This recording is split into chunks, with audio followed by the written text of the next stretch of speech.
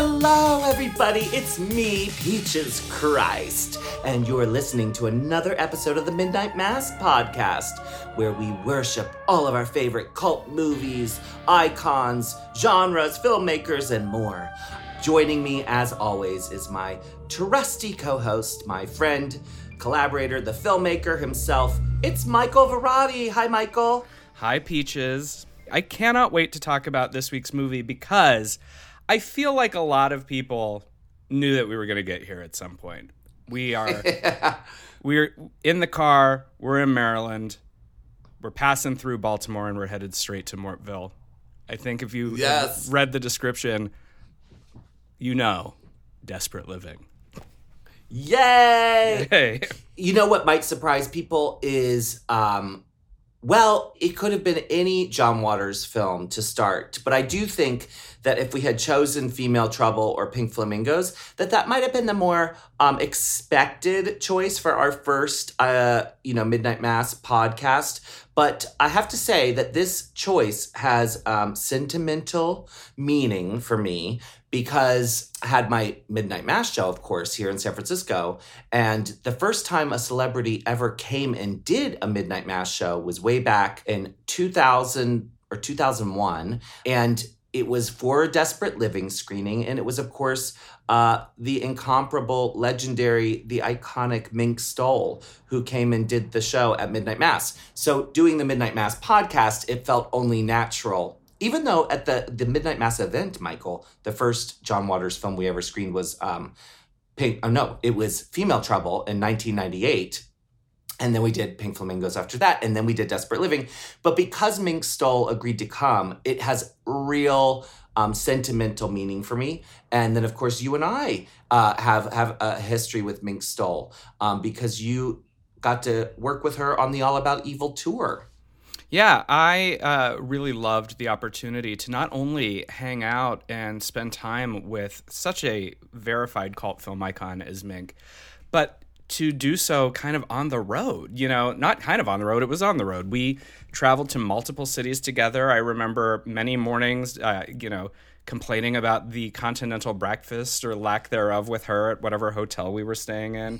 And it was just a truly great adventure that I will cherish forever. And I really felt like we got to know each other on that trip. And how often do you get this opportunity to share that kind of memory with someone who you grew up idolizing? That's what this Midnight Mass is all about. Yeah, I mean, it's very surreal for me. Of course, for those of you who don't know, I made a feature film called All About Evil, and which is going to be re-released soon. I can actually say that with some confidence. I've been spending some time in a post-production house working on all the new masters.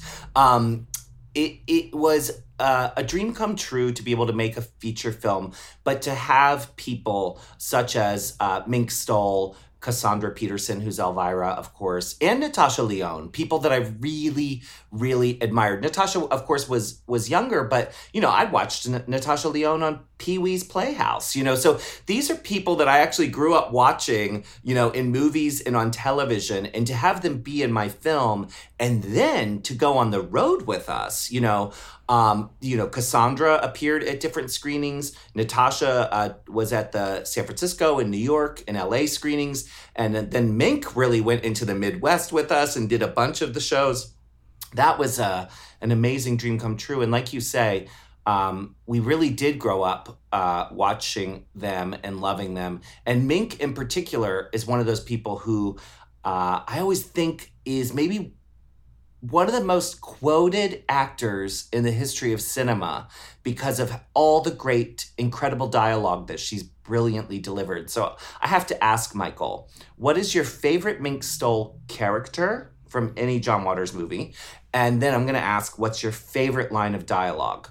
Oh, there's so many. I do have an affinity for Dottie Hinkle just because of how terrorized she is in Serial Mom. But if there's a character that's closer to my heart than Connie Marble, I don't know, because her outlook is perfect. There are two kinds of people in the world, my kind of people and assholes. Okay.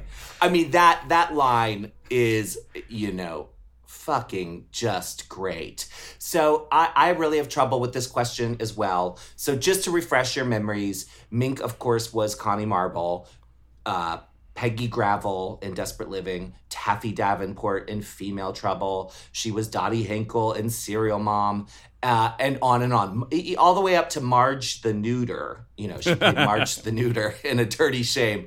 Where, you know, and even, you know, in A Dirty Shame, I feel like there are these lines of dialogue where she just steals the scene, you know, away from Tracy Ullman. You know, Mink is just such a brilliant performer. But for me, I think I'd have to say Taffy Davenport is the character nearest to my heart. I mean, I love Taffy. I love that she is such a brat and yet so likable at the same time.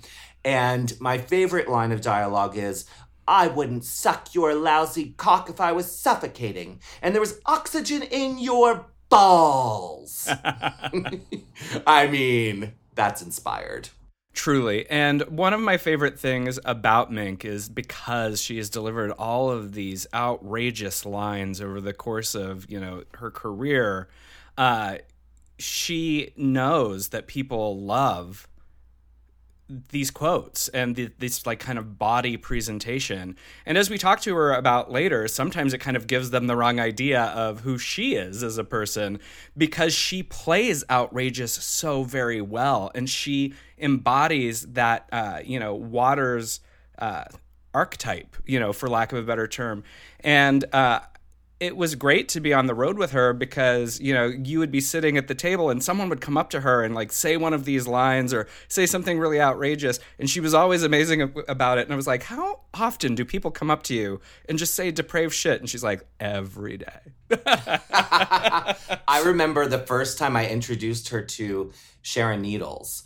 And I was like a little nervous because I knew Sharon was so excited. Of course, Sharon is a huge John Waters fanatic, right?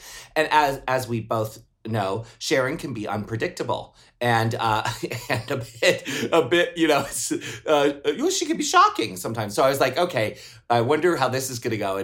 And so I say, Mink, this is Sharon. Sharon, this is Mink, and we're out at dinner. And Sharon goes, "I love your tits." Oh my God, your tits in Pink Flamingos. You just, you have the greatest tits. I love that. And Mink did not miss a beat, was actually genuinely flattered and was like, "God, my tits were great." You know, she just like went on this journey with Sharon where they talked about, you know, Mink's naked body as Connie Marble. And Mink was talking about, you know, how thin she was. But, you know, of course, it's because they were poor and they weren't, you know, they didn't have food. So anyways, so today, of course, as you know, we are going to Mortville. And Michael, in terms of John Waters and the canon of John Waters, you know, when you think about Desperate Living, it's the first, you know, non-divine vehicle. It's really, I think, maybe the last of the really, you know, shocking, you know, movies because Polyester is a little softer, you know. What's your take on Desperate Living? And especially now, you know, looking at it all these years later. Well, what I love about Desperate Living is it literally starts with this frenetic energy and does not let up until the final credits. And I think that is, of course, a credit to Mink's performance because the moment we meet her at the beginning of the movie, she's at 11 and carries that through. And you think, who's going to be crazier than this lady right here? And then they go ahead and show you. They take you into a world that introduces you to a whole lot more crazy. And I think that this was a great direction for John Waters to go during these early days because it really showcased her. And, you know, he had already established this troupe of actors that he worked with, the Dreamlanders. But you're right, Divine is a very strong presence in the early movies. So for Mink to have this opportunity to show, you know, on her own how powerful a performer and presence she is, really, really is one of the things that makes Desperate Living stand out. And I think also when I think about this movie, it's just so cool to consider Pink Flamingos, cult film, Female Trouble, cult film, Desperate Living, cult film. It's like one after the other, firing on all cylinders. It's just a world that once you wrap yourself in, you want to keep experiencing. Yeah, and it truly is an auteur who is, you can see where John's influences come from, but in no way is there anyone who's ever been able to imitate what he's done. People have tried. People try all the time. But John's films are so unique, and I think Desperate Living in many ways showcased how special John is as a filmmaker, because even with the loss of something as grand and Godzilla-esque as Divine, such a spectacle and such a superstar, Mink was able to step up and, in the entire cast of women that, lead this show, from Edith Massey to Liz Renee to Sue Lowe to Jean Hill, to Cookie Mueller. It's a female-led cult movie that is audacious. It is fearless. It is very, very dark. And it's ultimately, I think, about finding your tribe. There is this really queer theme of it as well, which is Mink ranting and raving, because guess what? She's not meant for the suburbs. She's meant to live in a castle and be an evil queen and inject rabies into people. Well, there's that great interview where John Waters talks about The Wizard of Oz, right? And how he said that as a kid, he didn't understand why Dorothy wanted to go home to this drab black and white world, when she could have stayed in the Technicolor, dreamscape. And in a way, and we talk about this with all of our interview subjects this week, this movie, I feel like, is an answer to that. The idea of the suburbs are that dreary place that Mink Stole is literally breaking apart because she cannot stay there any longer. And she goes to that other place, that wild place. This John Waters version of Oz, which of course the John Waters version of Oz is Mortville, and it's less Judy Garland and more Gigi Allen, Without further ado, we do have the star of Desperate Living on today's podcast. This woman literally changed my life by agreeing to come and do my show, and then agreeing to go on tours with me and to do shows and to do my movie, and I just love her so much. She's become a family member, and here she is now. Here's our interview with Mink Stole.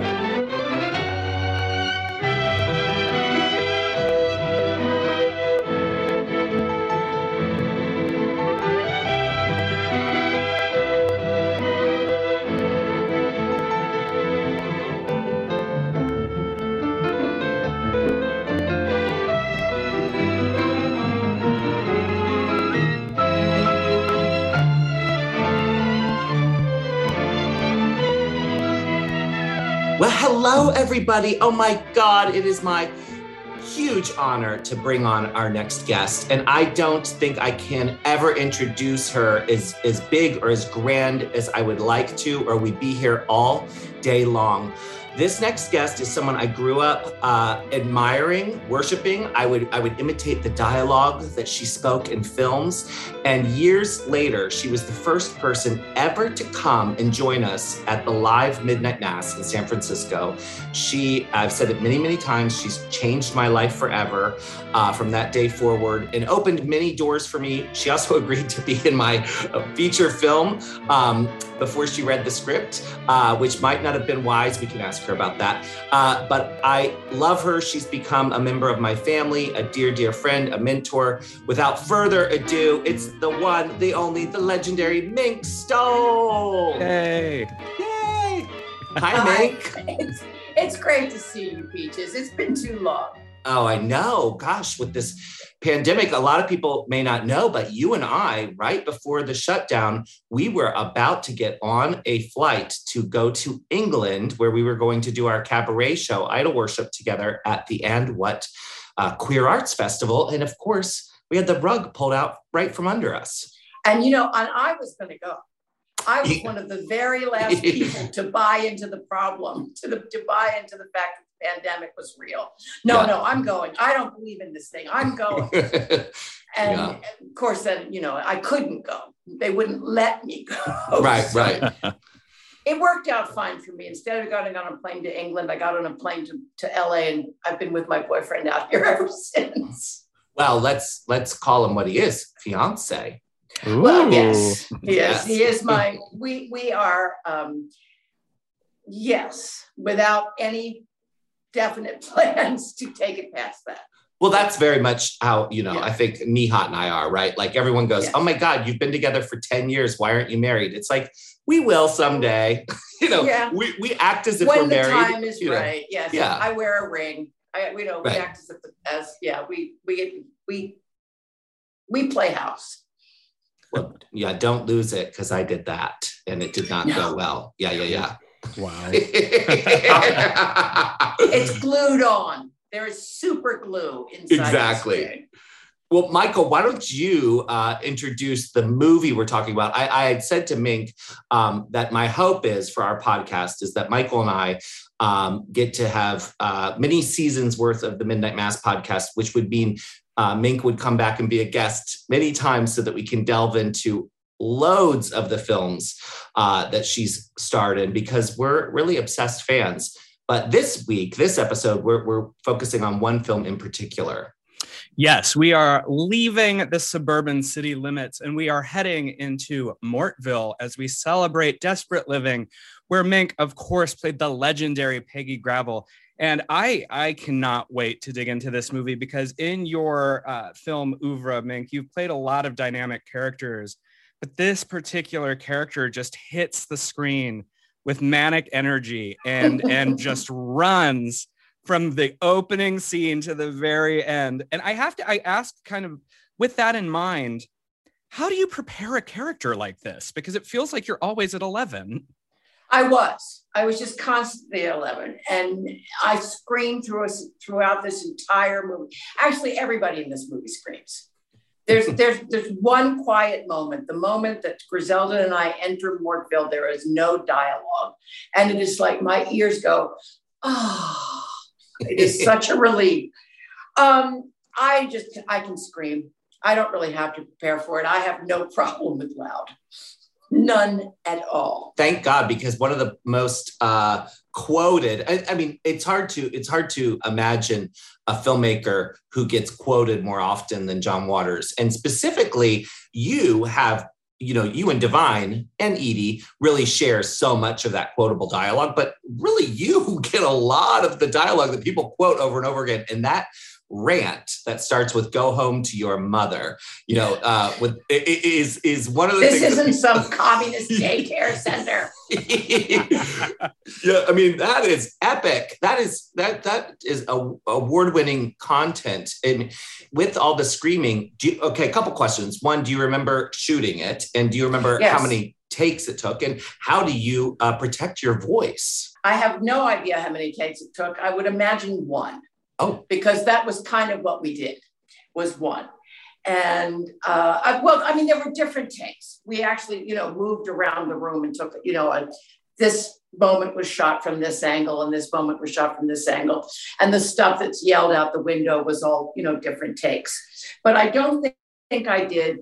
I couldn't have done more than one or two of any particular take because we just didn't. right. That's just how we worked. We were expected to know our lines and hit our marks first time. So, I would come to the set, I would know my dialogue. I went to Catholic school. I learned how to memorize early in life. So I've lost some of that. It's a little harder for me now, but back then I could memorize dialogue pretty easily. And I love, anger and screaming. That's the easiest thing for an actor to do. Being quiet and pleasant and nice is ever so much harder to pull off, so give me anything, I can just pull curtains down from walls. I'm fine with all of that. That scene was shot in John's mother's bedroom. Oh, wow. John's parents' bedroom. Yes, that was their house that we used for Peggy Gravel's house. So, even the exterior was, that's the house he lived in. Not he didn't live there then, but that's the house his parents lived in. Well, I think you spoke to something that a lot of folks who don't understand how movies are made, but especially independent movies are made, is you don't often get the luxury of doing many takes. It's sort of everybody throws in and you do what you can. I really have always loved the DIY spirit that this kind of generation of films came from, because it's like you said, you didn't really have the opportunity or the means to be going all day. So I'm curious, was there a heavy rehearsal process, or were you just sent the script and you just came prepared? We would get the script. I believe that's, when was that? Like 1902, I think. No, it was it was released in 1977 in May. So you probably shot it in 76 would be which is almost 50 years ago or 45 years ago. It's a long time. I'm an old woman now with a very weak memory, but we would have a rehearsal process where we would get together and we would read the lines.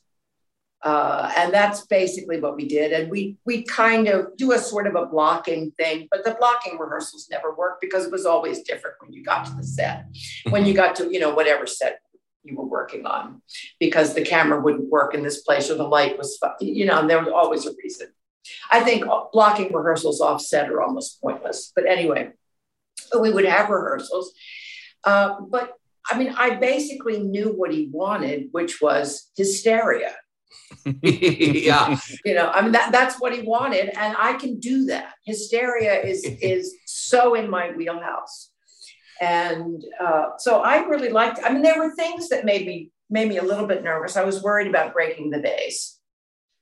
But I did it. It got, it worked. I did not have to clean it up. I don't know who did that, but now were John's parents there? Do you remember, or did they leave? They were not at home. They were not at home. That's a great bit of trivia. But they knew we were there. Right. We had permission. Good. But we were shooting in film, and film is expensive, and processing is expensive. So, with video, it seems not to matter. You can just do it over and over and over again. Also, of course, time. Mm-hmm.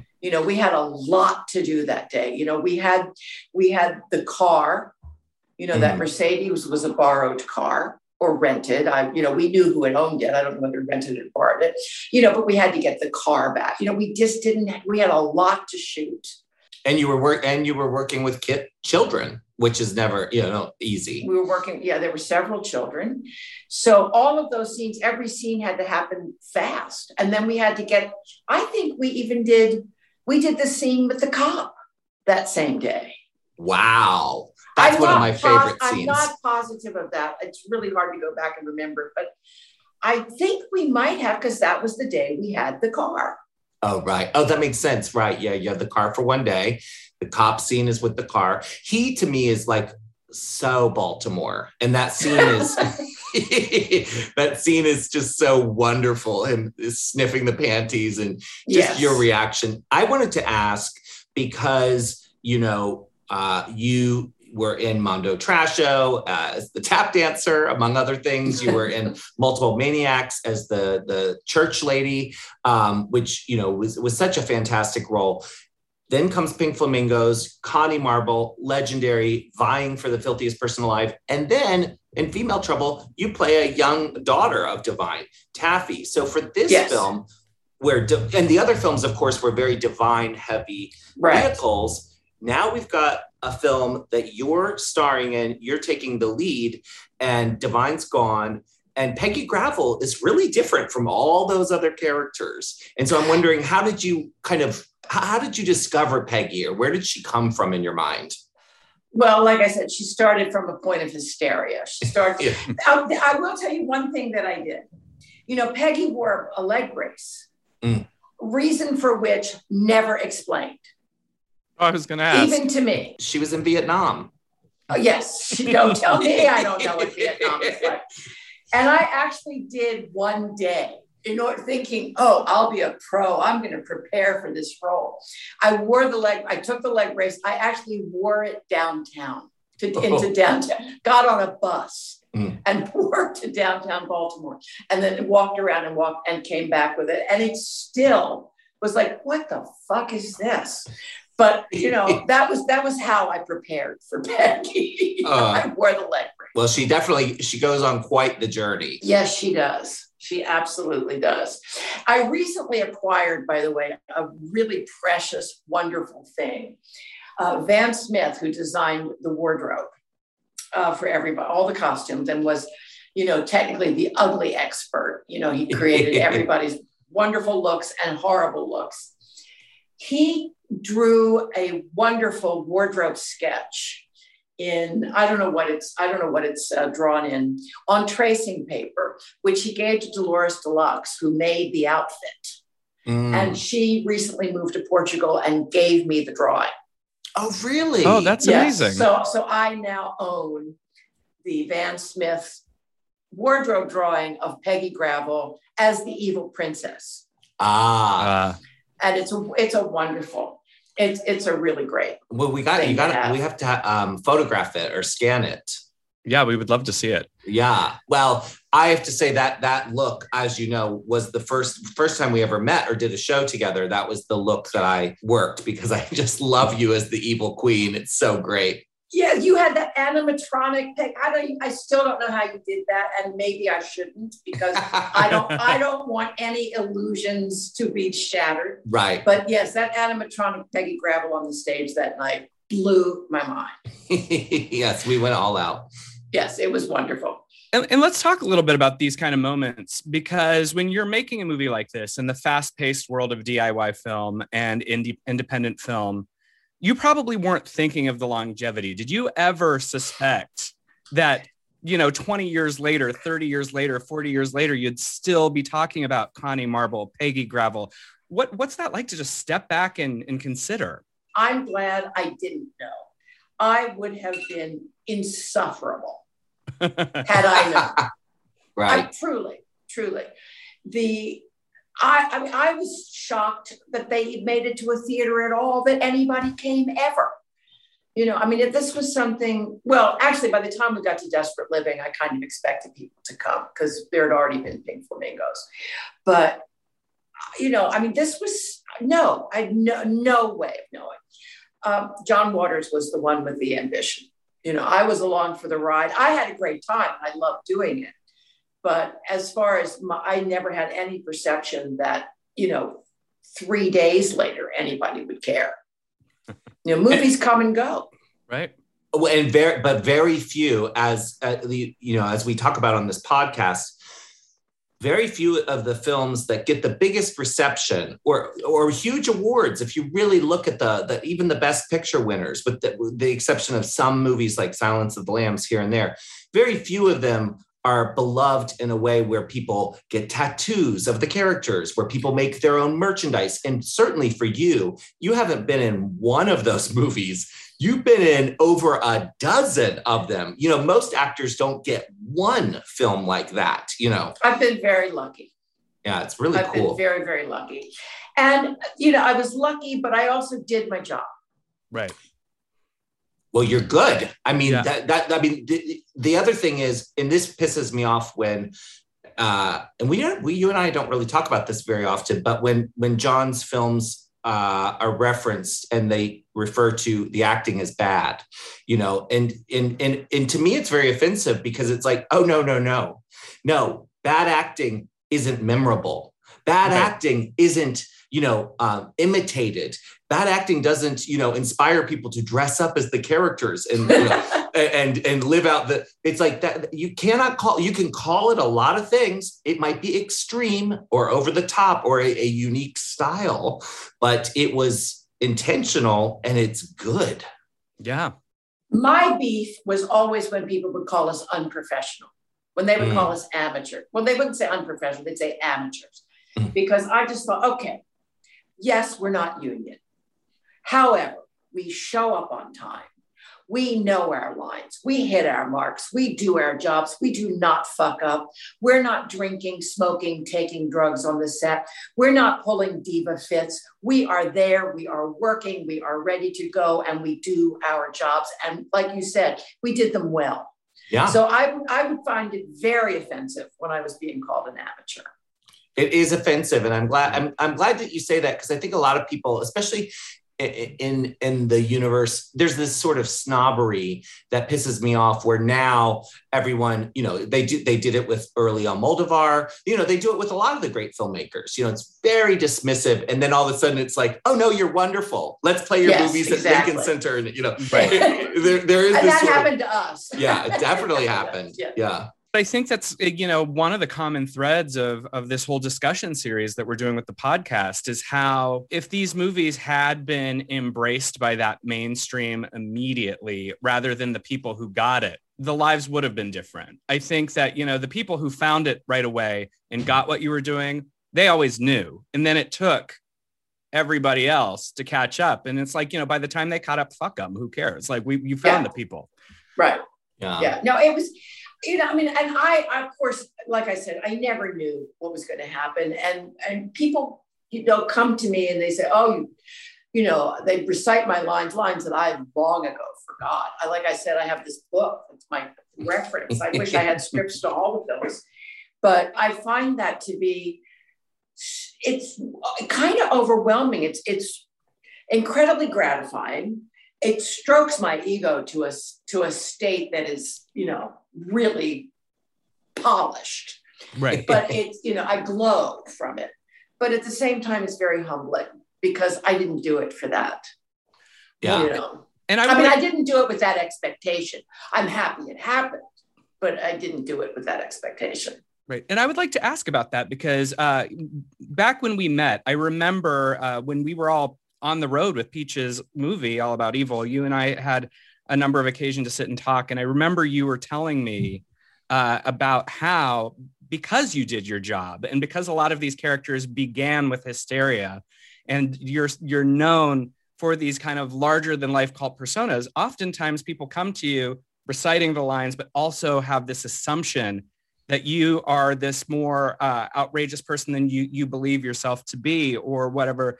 And I'm interested in that kind of interaction because that's a whole different engagement than just people loving your movies years later. It is, because people think that I am Taffy Davenport or that I am Peggy Gramble. I do a lot of cameos, the online video thing, Cameo. Well, we should say, if you want a Mink Stole cameo, you go to the Cameo app and you can book her for a personal video message. Yes, but the point being, yes, please book me. I love it. But the point being that people want me to be on these cameos. They generally want me to be my very worst self. Mm-hmm. They want the nastiest lines I've ever said. Every now and then somebody does, people don't always ask for that, but it's like, can you insult my friend? Can you call my friend an asshole? Can you? Oh my God. Can you give them a Peggy rant? And it's like, oh, I can, and I do, but but that is not who I am. I am not that person. Believe me, in my life, there have been moments when Peggy has come full blown right out of my mouth, but that's not my normal persona. I'm actually kind of nice. Well, I think you're so lovely. And, I think people, having been with you more than once, especially in fan settings, where there is this, and John Waters gets this as well, where it's almost like people feel the need to sort of prove themselves by trying to shock you. And I always want to, it's so if you're listening, let me give you some advice. If you see Mink Stole or John Waters in public, there is no need to go up and talk about poop or your period or whatever you think might impress them. They cannot be shocked and they won't be impressed. So just go be normal and say hello and tell them you're a fan. That it goes a longer way. That's right. That's exactly right. Yeah. I don't care what people say. I'm so thrilled that people care. I'm still really overwhelmed by it. I think it's wonderful that what did we say? 40 some years later, we're still talking about this movie, and you can still see it. Yeah, it's like this movie and I are almost the same age. Well, no, this movie's a little bit younger. Thank you, Peaches. Thank you, sweetheart. I wanted to ask about some of the other cast members, but specifically one in particular who I've gotten to meet through you, who's a friend of yours, because I think Sue Lowe's performance in this movie is so extraordinary. And so for those of you who don't know, Sue plays Mole McHenry. And when you meet Sue in real life, Sue is absolutely nothing like Mole. And so it just goes back to that sort of idea of professionalism. It's like, talk about a total transformation. And so were you and Sue friends before? Because this wasn't Sue's first movie. This wasn't her first movie. She did Female Trouble. She was in Female Trouble. She's in Multiple Maniacs. Oh, right. Yeah, she's in Multiple Maniacs. And no, Sue's been around for a long time. I don't remember ever not knowing Susan Lowe. I mean, I probably met her when I was 18 or 19, but we used to get so drunk together and pick up sailors in the waterfront. She could tell you stories that I've forgotten, and she would probably tell them better because she'll lie about them. That's hilarious. But no, I actually saw Susan not that long ago when I was in Baltimore. I was in Baltimore in June, and I had dinner with her, and she's an artist. She's a painter, and she's a sculptor. She works with clay, and she is always making amazing things. Always. Yeah. I don't think she's doing any acting right now, but she's a very intensely creative woman. Well, she's incredible in Desperate Living. And the whole cast is great. I mean, obviously there's Edith Massey as Queen Carlotta, which is just delicious, of course. Yes. And then, another friend of yours who's in all of those early movies, Mary Vivian Pierce as Princess Cuckoo.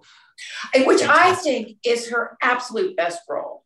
Mm-hmm. I do. There's just something about her sitting on a bed in a dress the size of Texas. She's got this enormous hoop skirt on and a powder puff that's the size of Austin, Texas. And she's powdering her nose, crying because she cannot be with her garbage man boyfriend. She's hilarious. She is hilarious. And I think she's just amazing in this movie. I really do. I think she looks beautiful, and I think it's her best role. Yeah. Well, speaking of characters that make this world, I think when we think about cult films, sometimes we overlook the fact that they bring us into a world, and that world itself is a character. The castle in Rocky Horror, Camp Crystal Lake. And when you look at Desperate Living, when you get out of the city, or as I said at the beginning, the suburbs, and we get to Mortville, that's the world that wraps us into this movie. And I wanted to talk a little bit about that set and that shooting environment, because one, it looked really cold just watching the movie. It was. And two, it's a complete construction out of John Waters' mind. So just tell me about working in Mortville. I'm curious. Well, yes, it was cold. It was built on the property of a friend of ours out in the country. And it was plywood and old doors. And, it was built out of garbage. I think the castle was built out of plywood. I wasn't there. I was there for part of the tear down, but I wasn't there for the building. And those of us, the principal characters, got to hang out in the farmhouse, in the actual home, between takes. But everybody else had to be outside. And, when you see the shots of the smudge pots, the people standing by trash cans, they really were standing by trash cans trying to keep warm, the fires in the trash cans. There had been some kind of a bus. I can't remember if it was a school. I think it was a school bus that had brought people in to be extras. But a lot of the extras, people who drove themselves, they left. They were freezing, and there was no food. It was kind of a, I would say the biggest Mortville days could have been handled a little bit better as far as, the company, the actors and the company were but it was, again, a budget issue. Right. And, you say, do you want to be in a movie? You just tell your friends, come on out and be in this movie. And everybody says yes, not realizing that being in a movie is really boring. Right. You know. And to be clear, I looked this up before we did our interview. The budget for Desperate Living was $65,000. Yes. Which is so wild. It's a nothing budget to build a castle. Yeah. To build a town. Yeah, a castle and a town. I was some of the sets, the interior of the castle was a loft in the waterfront neighborhood, in Fells Point, in the waterfront neighborhood. That was we had a sort of a sound stage for that. But everything else, all the scenes, and I think I'm trying to remember, oh my God, my mind is a complete blank now, where we actually filmed the Mole's house. I know the bedroom where Griselda and I slept. That was on the set. That was at Mortville. But I can't remember. I can't remember if their sort of living room set was there as well. I think it was. So yes, it was cold. It was cold. It was winter. Since you bring up the Griselda bedroom sleeping arrangements, of course, one of the most memorable scenes is your love scene with Jean Hill. And so I have to ask, I know you and I have talked about it before, but this is Jean's first John Waters film. Yes. She definitely is kind of a fish out of water, probably on screen and off. So how was it? She was game. She was totally game. I mean, you consider she is a person who didn't know any of us. And there she is walking around in a tutu. Yeah. In a ballerina's tutu. She looked ludicrous. And she never blew her lines. She was as professional as the rest of us. She was really good. The only time she had any qualms, there's a moment when we're in a paddy wagon. And I guess we're being taken to the Queen. I'm not remembering everything completely well, but we were in a paddy wagon. And we were supposed to kiss. And she looked at me, she goes, "I can't kiss you." And I looked back at her, I said, "Jean, your lips are bigger than my head. You can kiss me." But that she had a bit of a qualm about that. Pretending to have me go, my pretending to go down on her didn't bother her at all. But she drew the line. Well, a lot of people do draw the line at kissing. It's true. Yes, mouth me if you must, but please not a kiss. But I liked what you said about her showing up and being game, because I think when you make a movie like this, or you show up to a midnight theater event with drag queens who are portraying you, you don't arrive with reservations. You have to show up and be game. You have to be game, because otherwise you're not going to do your job. You can't do your job if you don't want to. Right. If you're there and you don't want to be there and you don't want to be doing what you're doing, it's not going to work. So, yeah. But no, she was completely game. She was great. So speaking of being game, the other actor I really wanted to ask you about is Liz Renee, because, of course, Liz actually was sort of a known persona and had done other movies. So how was it with her coming to the set? And was she game? Also completely game. The only thing that was weird about working with Liz Renee, I liked Liz a lot. She was fun. The only thing that was weird about her is she had to be taken to the bathroom because she had these fingernails, and she had to be undressed and redressed because she couldn't lose her nails. And that was my job one time. So, that's a good bit of trivia. So you helped Liz Renee get undressed, use the toilet. Well, I think she was only wearing panties. I don't think she wasn't dressed. Right. Very big. She was scantily dressed to begin with.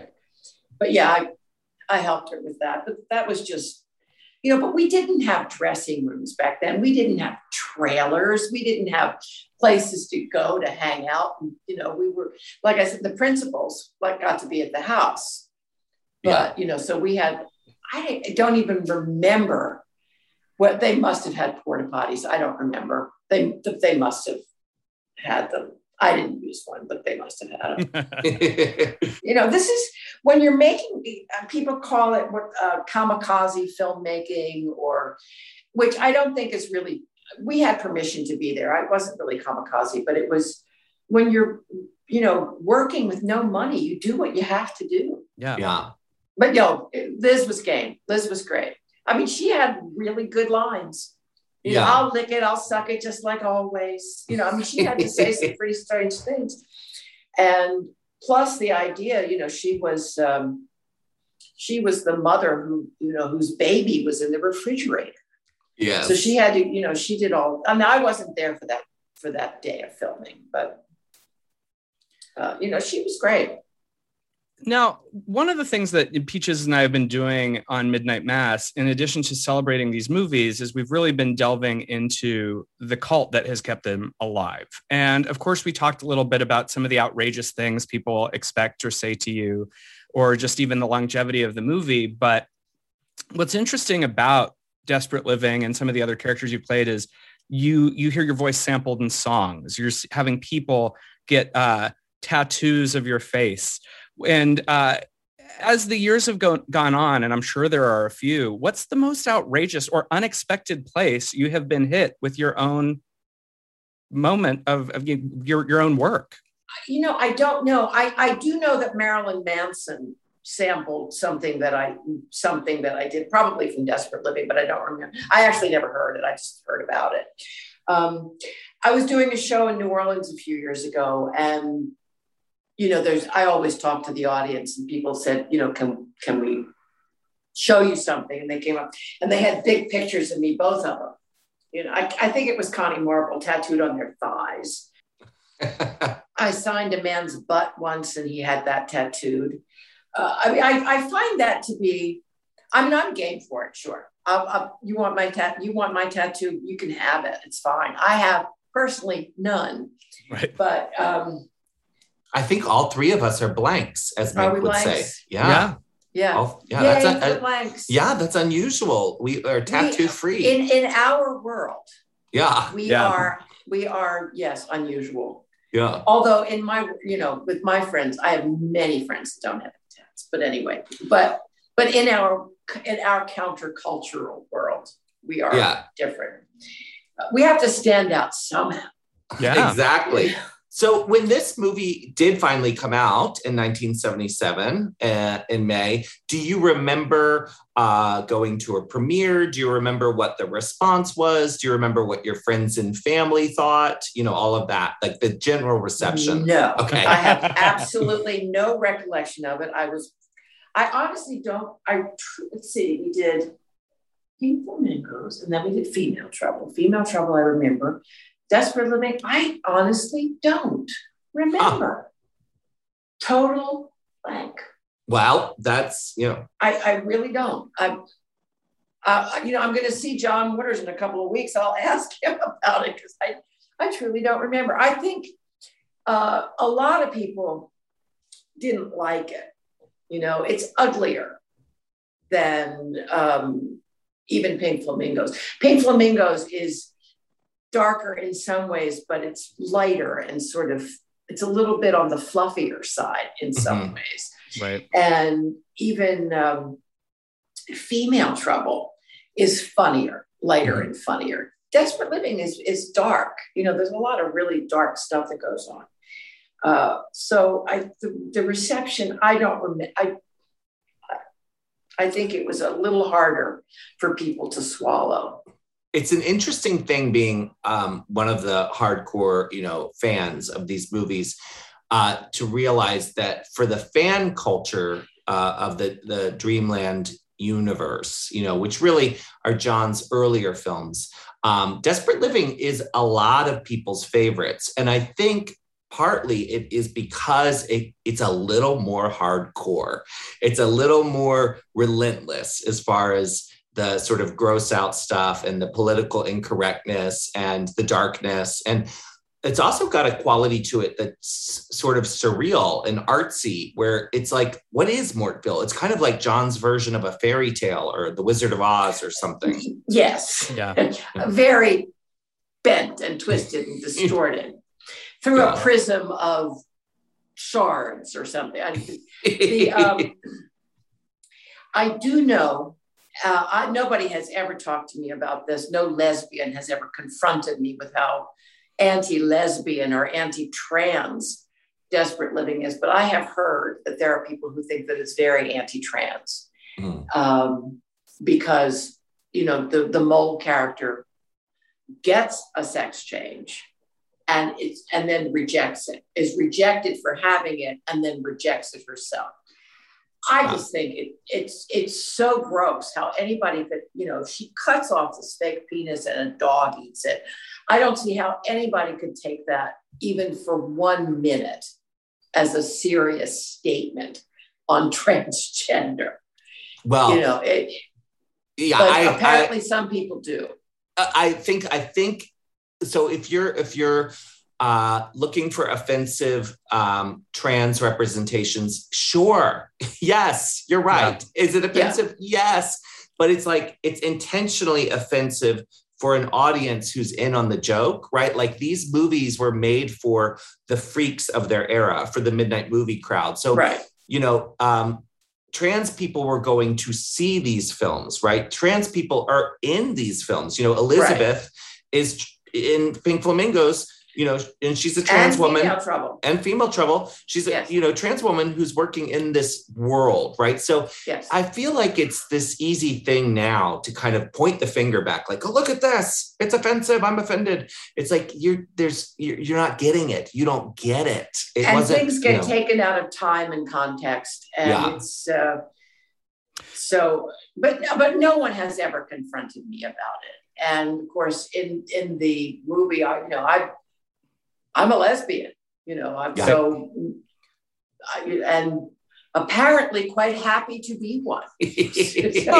And I think it's interesting too, because as Peaches says, you really have to meet the film through the lens of which is presented to you. And one of those things, from the moment we meet Peggy Gravel, though we may as an audience love her, no one is under any illusion that she is a nice person, and so when you enter the film with this sort of hysterical sort of rage, and then you go from there, you're kind of on this punk rock wild trip to John Waters' Oz, and through that it's going to be a little deranged and a little strange. And I think that if you're coming at this movie with the hope of like a firm look at reality, perhaps you have wandered into the wrong screen. Exactly. You're in the wrong place. I mean, and they could say that we're making fun of disabled people. I mean, Cookie Mueller plays Flipper, a dancer. Yeah. She's a lesbian dancer. And she has, her an arm, she has half an arm. Yeah. And in real life, she had arms. Now, why weren't you using a real disabled person? Well, we didn't know one. So, and in a universe where you're working with your friends, you work with what you've got. And it was a queer universe. That's the other thing that I think people miss the point. Like, here's a filmmaker and his friends making a movie, but it's not like they're, not in a queer world, or that they're not, living in this world. So, if you look at, I love that Queen Carlotta's army are, a bunch of leather men, from the gay bar down the street. Like, it's hilarious. I love the moment where, Mink, you're in the bathroom stall, and then there's like the glory hole for the tits, because it's making fun of gay men more than lesbians. It's hilarious. It's queer, It's queer. It's actually a really, if you notice, the thing about the Flipper, the Cookie Mueller, nobody talks about it. She just happens to have, right. This arm. There, I just happen to have a leg brace, which, we don't talk about. The, but everybody in Mortville is allowed to be who they are. I mean, Queen Carlotta's army will beat everybody up, but as far as the residents of the town, there's no judgments made by the residents of the residents. Right. And I think that's what kind of makes, as we have alluded to, it this sort of punk rock version of Oz, because amongst the people there, what would be considered transgressive isn't. It's accepted. And what I think is really interesting, especially following this movie with Polyester, which of course I won't talk about too much because we could do a whole episode just on that, is it's a smart move, because when you look at the world of Desperate Living, which is very gritty and leans into the transgressive, into the subversive, this sort of punk rock world of outsiders, and then to flip the script and go into the home, into this Douglas Sirk kind of Elizabeth Taylor fantasy. And when you look behind closed doors and realize you can find transgressive things there too, it's a brilliant double, because it shows if you are looking to find the subversive, you will always find it, depending on what your point of view is. Open any door. Yeah. Right. Yeah. Pretty much. You know, everybody's got something they don't want other people to know about. Yes, but yes, darkness lurks behind lots of doors.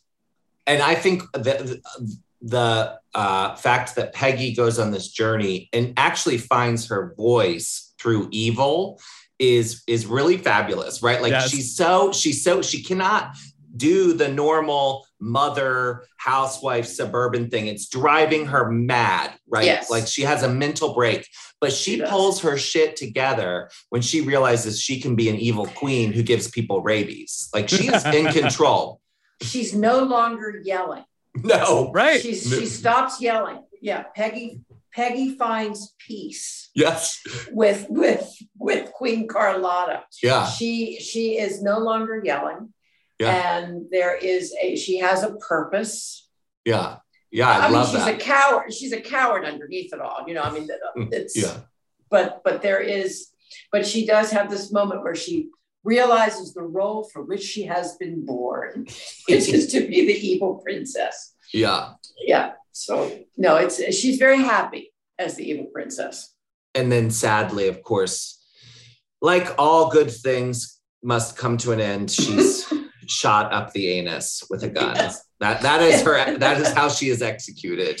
But if you're gonna go, what's my line? Nothing can destroy the beauty of fascism. Oh. Which is like, when I think about what's going on in the world today, I cringe. But who knew? Who knew it was prophetic? Oh, very. Right. But it proved that even evil people have to find their chosen family. Right. Yeah. That's a great way to put it. Yeah. And, you know, I'll tell you just a moment of that. I knew I was getting shot. I mean, that was in the script. I knew all of that. And I fall across the turkey. I fall across the turkey and I think, you know, okay, we're done. John yells cut and he says, stay still, I'll be right back. And then he comes back and I feel something on my butt, on my bare butt. And he has applied a piece of raw liver to my bare butt. Oh my God. For the shot. Oh no. You know, I mean, when I think about the terrible things that Divine had to endure, I got off light. You know, I got off really, really lightly. But that was definitely a what the fuck moment. And then I thought and then it was funny. Yeah. You had no idea this liver was coming until the moment. I didn't know. All in a day's work. That's like, you know, when you're a pro, you run with it. Exactly. Well, we cannot thank you enough for coming and talking to us about Desperate Living. We love the movie and I love you, Mink. I love you too.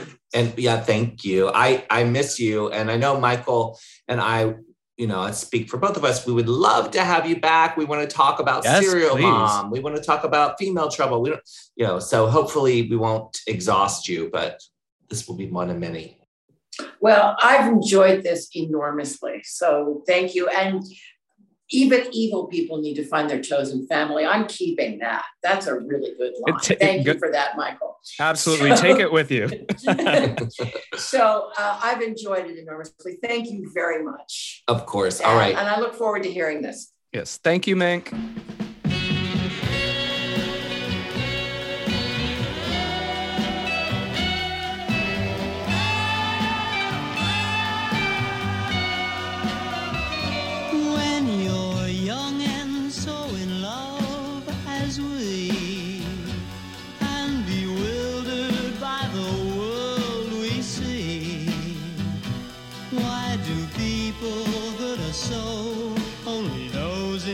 world would know what a town without pity can do. All right. Well, that was the fabulous Mink Stole, who's just so wonderful. And I mean, Michael, I just loved that interview because we got to talk specifically about Desperate Living. And so often when I do a show with Mink, we only get to sort of touch on each of the movies she's done. And because she's done so many movies, you know, it's like we don't get to do the deeper dive. And the trivia that I found fascinating was that was John's parents' house where they shot the whole Peggy Gravel fiasco at the beginning. I love that. That's very understanding parents, right? You know. Yeah. To know that your son is going to make a movie where a woman is going to go unhinged and scream at children and break some vases, and then commit it to film forever. You just have to trust your child's artistic vision. Well, you know, his father ended up loaning him the money to make Pink Flamingos, but the deal was that John, asked them never, ever to see the movie. Which I love. And then, you know, I also love that he very proudly paid his father back for the investment years later, you know, when he had the money to pay him back. So I think, I don't know, that's just really sweet. He had really supportive parents, but they didn't quite, need to embrace what he was doing. They just had to support it, you know. It does beg the question if they've seen any of his movies or they have. Oh, good. I think they actually have seen most of them, but Pink Flamingos was the one that he asked them not to see. And of course, they both passed away, but he's written about that, you know. And actually, there's really beautiful shots of them at different premieres in Baltimore at the Senator Theater, so you can Google that. But the thing that I had thought of before we went into the Mink interview was that concept of Mortville as sort of Oz, and how ironically San Francisco in many ways has represented that for a lot of people, for queer people, for hippies, for, you know, beatniks, for bohemians. And John, some of you may not know this, but he has a place in San Francisco, and John was here the last couple weeks. So we actually hung out a little bit. We went to lunch and did some stuff. But I invited him. I didn't even tell you this, Michael, I don't think, but I invited him to come see Terror Vault, my haunted attraction at the Mint, which opens this fall. TerrorVault.com for any of you listening in the Bay Area. And John came. And the Mint is located at 5th and Market. And the walk in San Francisco right now to get there is like through the Tenderloin, through Union Square, you know, crossing Market Street, crossing Mint Plaza. Let me just say it's not, you know, it's a little like Skid Row these days in San Francisco. And so I actually brought up Mortville to John. I said, oh my God, I'm so sorry. This is so Mortville. And he looked at me and he goes, this whole city is Mortville. And I'm like, yeah, I guess it is. In more ways than one, it really it is. I mean, you know, and for those of you who have visited the city in the last, you know, especially the last 5 years, you know, there's a lot of magic here. You know, there is still a fairy tale side to it, and there's a lot of grime and grit and, you know, vile shit happening, literally shit happening on the streets. So yeah, that was the story I wanted to share. That's a good one, though. And you were saying you had a story about that you remembered something when we were on the road with Mink. Yeah, but you didn't tell me what it was. Well, one of the fun things about going on the road with All About Evil is we got to go to all of these cities that we normally would probably not get to spend a lot of time in. And I remember that we were very committed to trying a lot of the local delicacies, like, you know, different foods. You know, while we were in Atlanta, we went to get authentic chicken and waffles, and we made sure to get deep dish in Chicago. Mm-hmm. And during a lot of this adventure, Mink quite smartly did not always participate in our food adventures. And I think that, like, the waistline that I came away from spoke to the reason why. But I remember when we were in Milwaukee, and I don't know if you remember this, she was extremely lit up that we had to go and get a Schlitz beer. Because it was the beer of Milwaukee. She remembered the commercials from when she was younger, and she was like, if we do anything while we're here, we have to go and find Schlitz. And we ended up going to like 3 or 4 different breweries, which is funny because you don't drink. And right. All of the places... And I don't really remember this, but yeah, I'm sure it happened. It did. And all of the places were like really fancy, and they were just like, had all these like upscale beers, and Mink was like, no, I need this Schlitz. We did eventually find it, but I remember we had like this odyssey through like downtown Milwaukee trying to find a can of Schlitz beer for her. That is hilarious. It's funny that you, of course I don't remember the beer adventure at all because I don't drink, but as soon as you said chicken and waffles, I was like, oh my God, that's right. We went to Gladys Knight's restaurant. We sure did. In Atlanta. And it was fabulous. Yeah, we were pretty decadent. I mean, I don't even think I fit. I think my costumes had to be let out on that tour. Well, speaking of letting costumes out. You think that's funny? I do. My struggles. Speaking of letting costumes out, our next guest is a accomplished costumer and wardrobe designer, as well as one of the most committed, in many ways, fans of not just John Waters, but Desperate Living, to the point that he created a drag night named after Desperate Living. Am I correct on that, Peaches? Yeah, and it wasn't actually limited to drag. What was really cool about Desperate Living, his nightlife event, was that it was more of a true punk club. It had live music, so they had bands play week after week. Sometimes the bands did incorporate drag, and they did have drag numbers. But I really liked, the fact that it was a live music event. Here to join us now is this amazing creator and super fan of Desperate Living, Seth Shubin.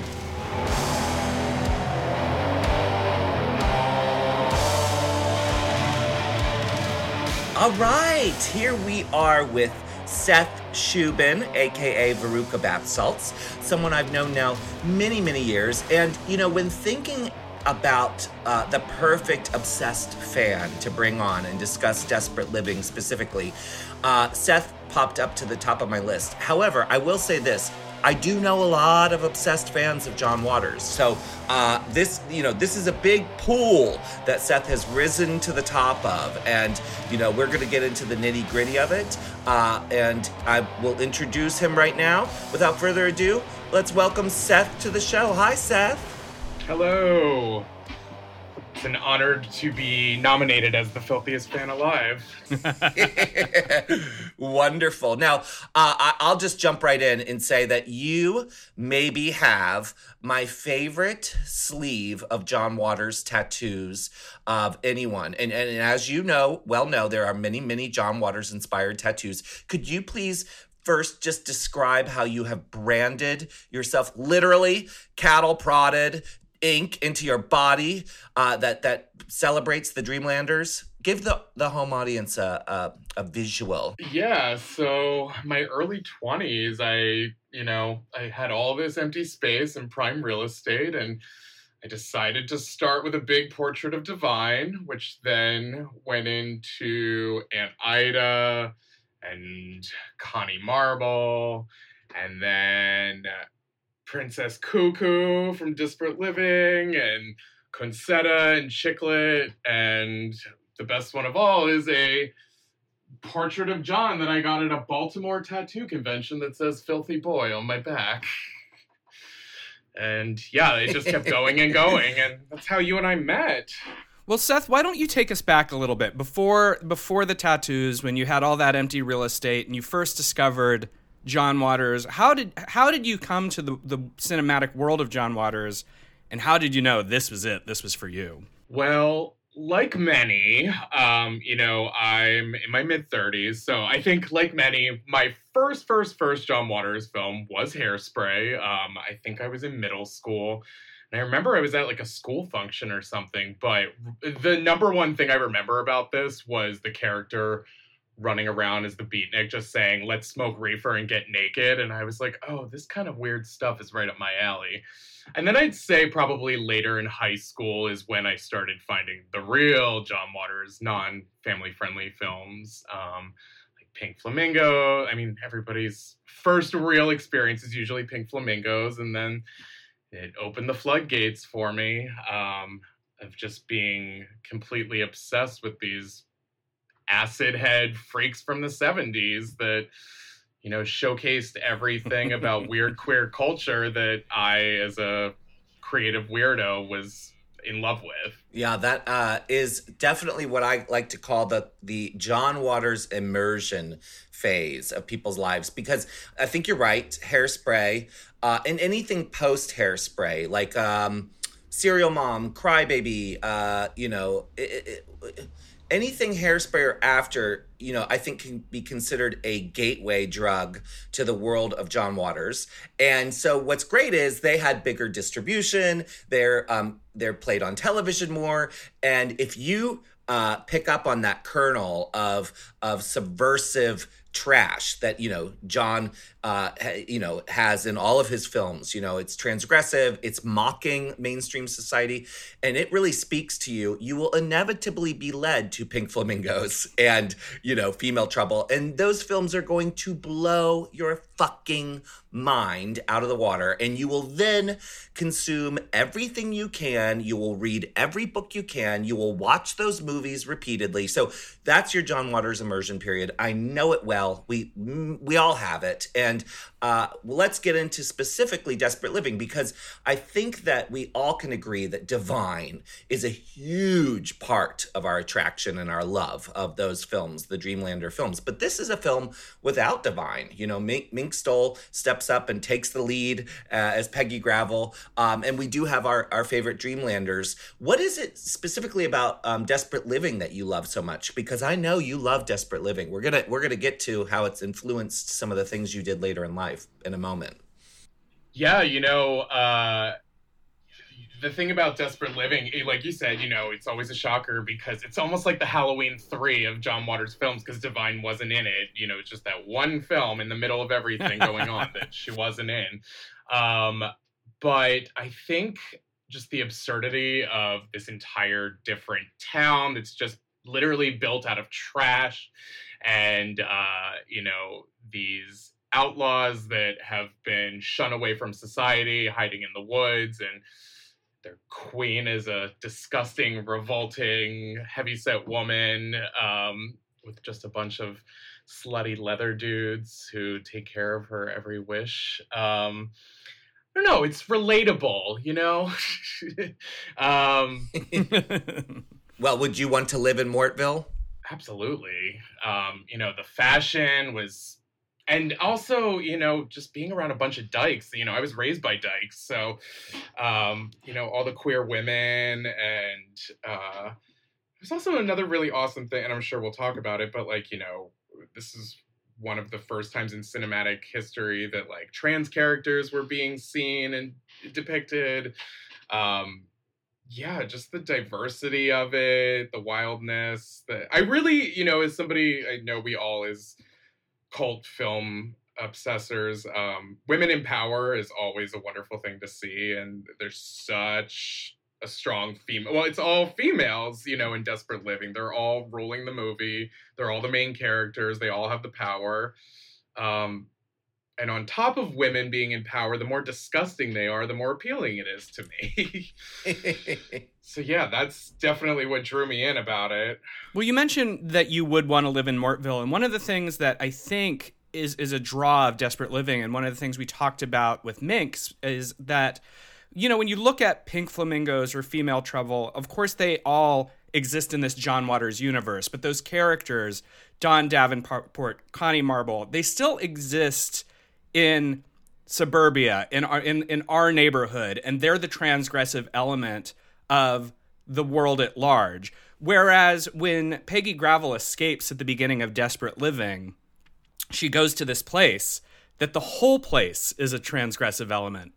And I think that in a way it's sort of like John Waters' version of Oz, right? This place, like the place that you can escape to where everything's subversive, and in that way then really is anything subversive, and that's kind of challenging in of itself. One of the things that I love about Mortville specifically, though, is it's just a style unto itself. I know that you work a lot in wardrobe, and I wanted to talk to you a little bit about, in this movie specifically, but in a greater sense, John Waters has this ability to affect a style in clothes and in aesthetic that is all his own, that is kind of hard to put a pin on, but when you know it, you see it. And because this is kind of a world that you live in, maybe you could help us understand what that is. Yeah, many of John and Peaches, you're going to have to correct me if I'm wrong, but Van Smith, I believe, was the makeup and wardrobe designer for all of John's films. And, he created the look of Divine. But I don't know, just such a creative, weird genius.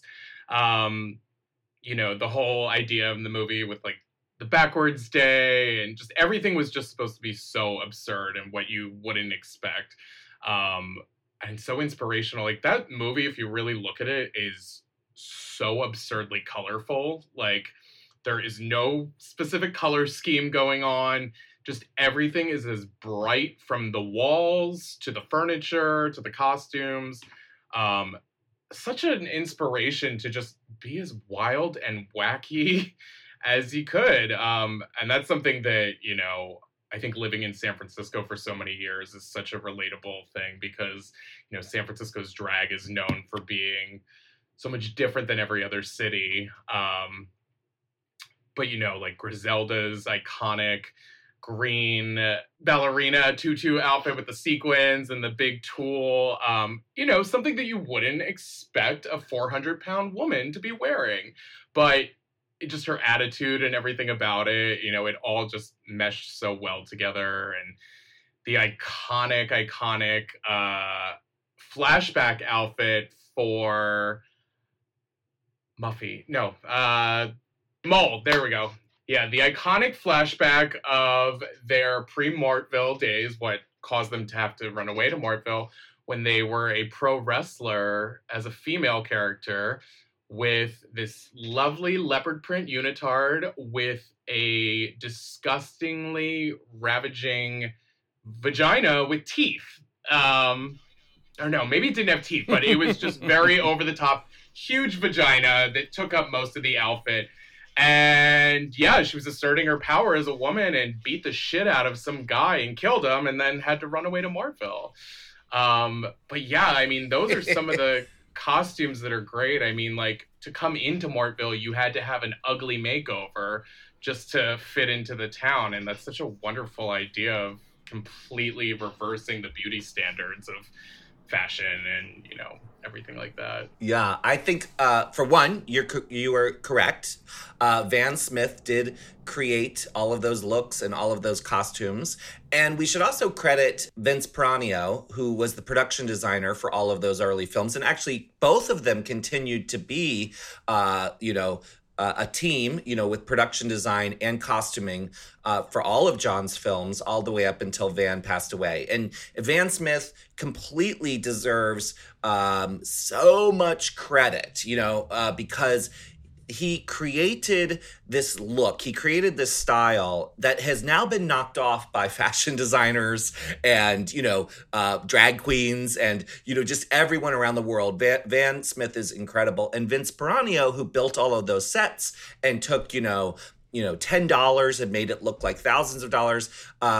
Vince, I actually now know because Vince is always at John's annual Christmas party, which, I am fortunate enough to be invited to every year. And so I go to the Christmas party every year, and Vince and his wife are always there. And it's so surreal to me to feel like, I'm just like schmoozing with the guy who designed and built Mortville, but like they all worked in beautiful, perfect harmony. When you look at those films, you look at the sets and how they're integrated into what Divine is wearing in Female Trouble, or like you say, Griselda's costume, how it fits into this sort of bizarre royal trash landscape. You're correct. Okay, so Seth, I want to talk about the fact that, not only did you eventually moved to San Francisco from Pennsylvania. You made your way out here, but you got involved with, working with me.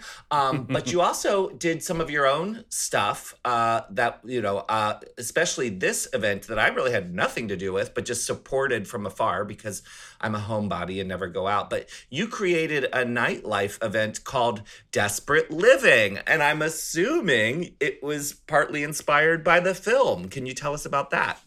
Just a little bit of inspiration. No, absolutely. Yeah, when, I've been doing nightlife since I was in my early 20s, and, moving to San Francisco, I had always idolized and looked up to, all the events that you and your cohorts were doing in the 90s and early 2000s.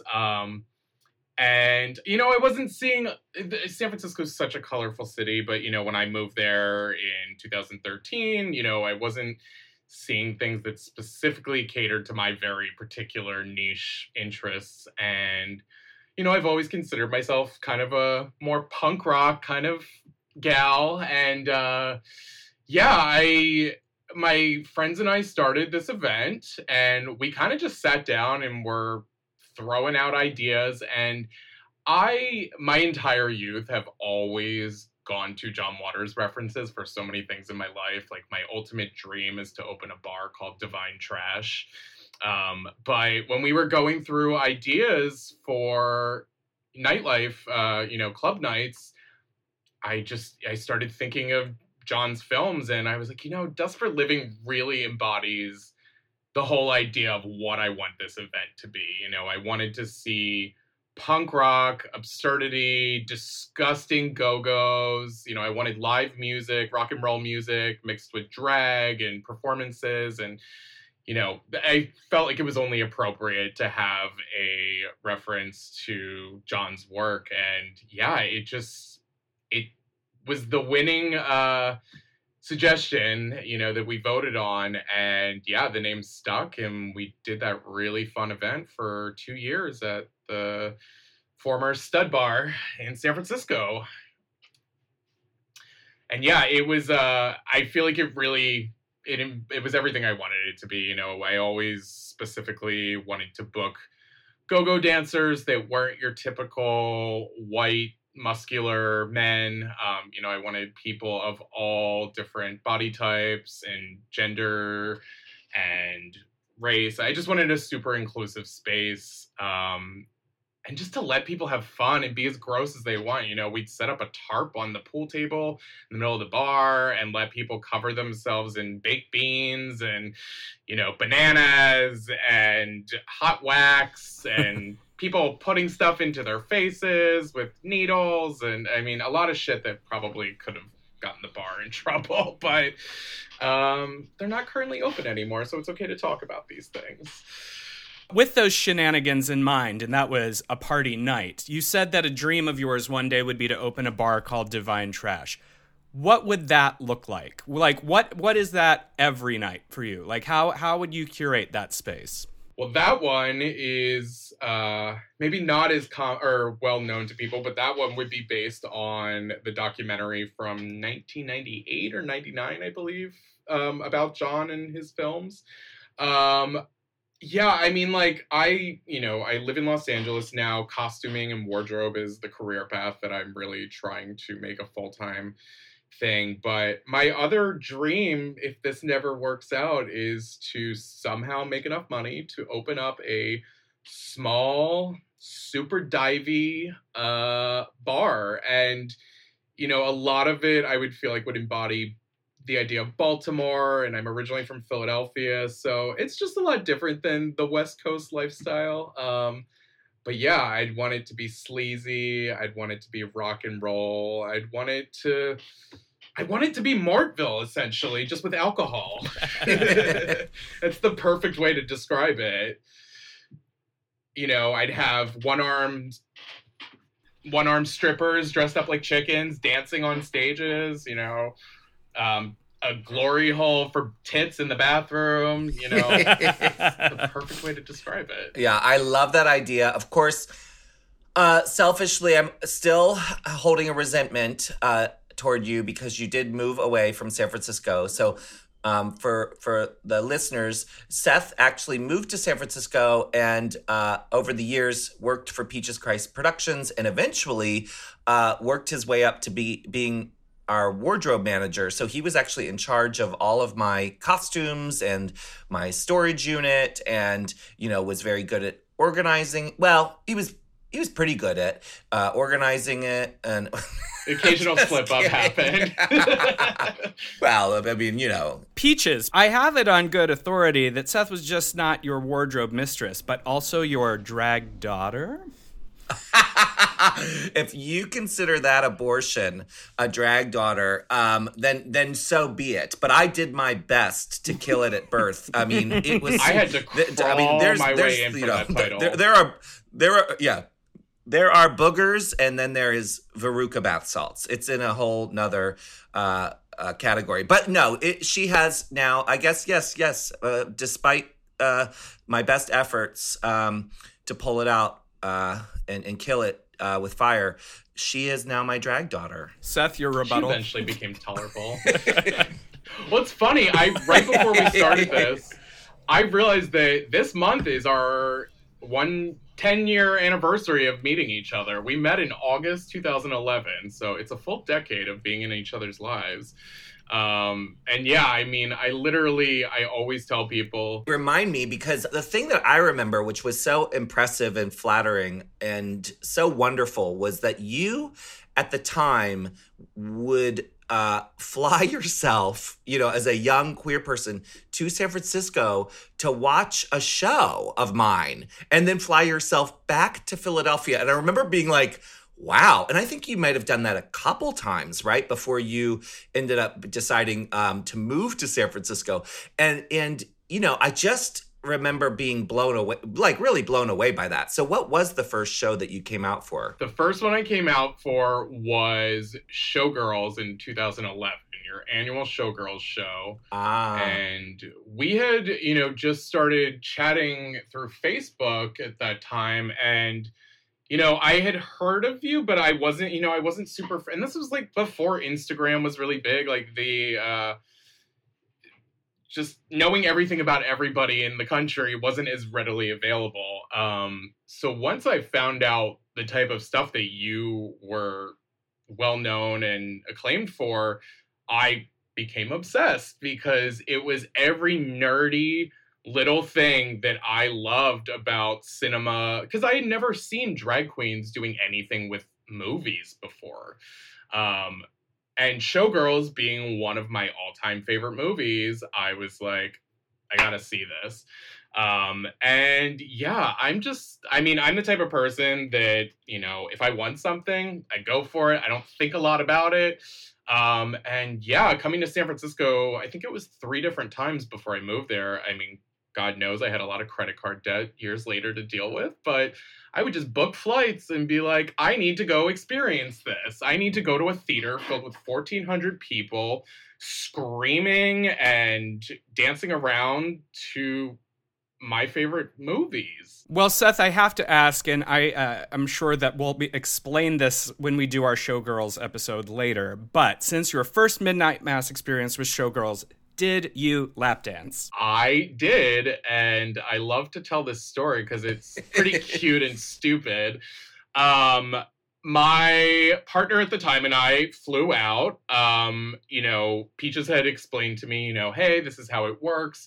You know, you get a ticket automatically if you volunteer to be a lap dancer, and as many people who have experienced this over the 20 years that it happened, with every large popcorn or any popcorn, you get a free lap dance from the circus of lap dancers that run out into the audience. And it was my first time in San Francisco. I hadn't brought a look with, so I went to the Piedmont Boutique and got ripped off and spent too much money on a silly sequin outfit, but it worked. And as many know, like, probably like 75 to 100 people get up on the Castro stage, and Peaches would go down the line as quickly as possible and introduce everybody.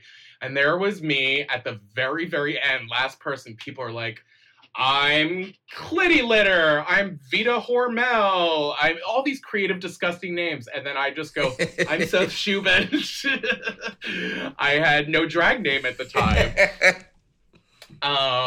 And oh my God. Yeah, just very awkwardly, you know, I learned so much about myself as a performer and a queer person in San Francisco, but I awkwardly ran out into that audience and just got on a stranger's lap and tried to wreak havoc, as that was what I was there to do.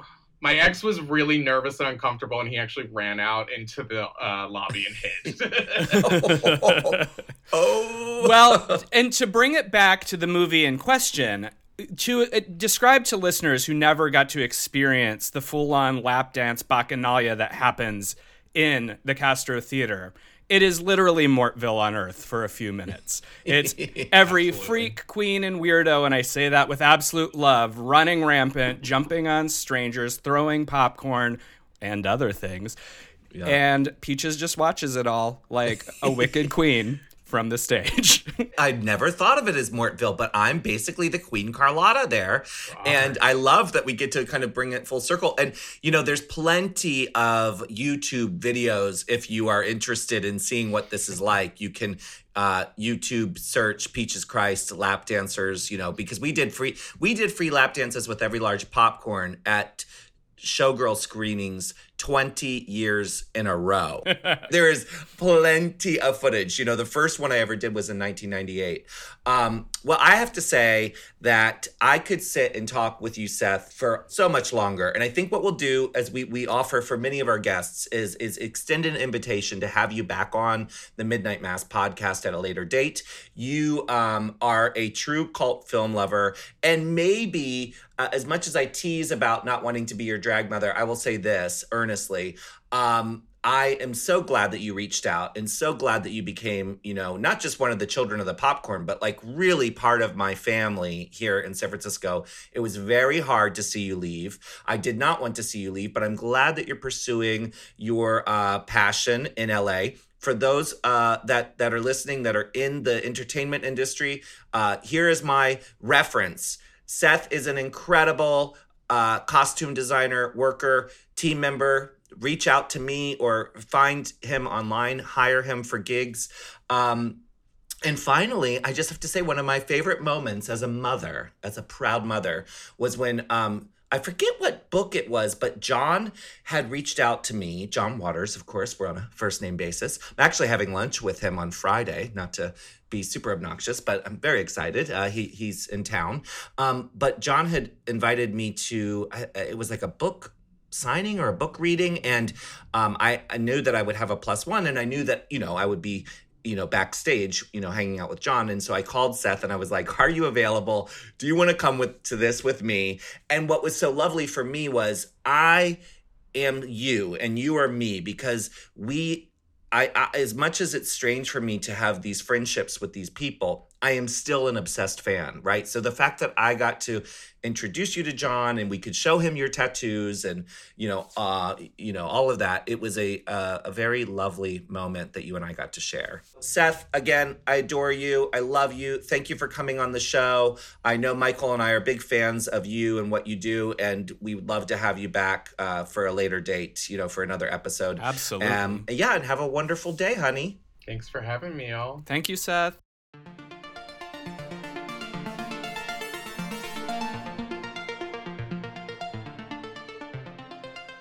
All right. Well, that was darling Seth Shubin.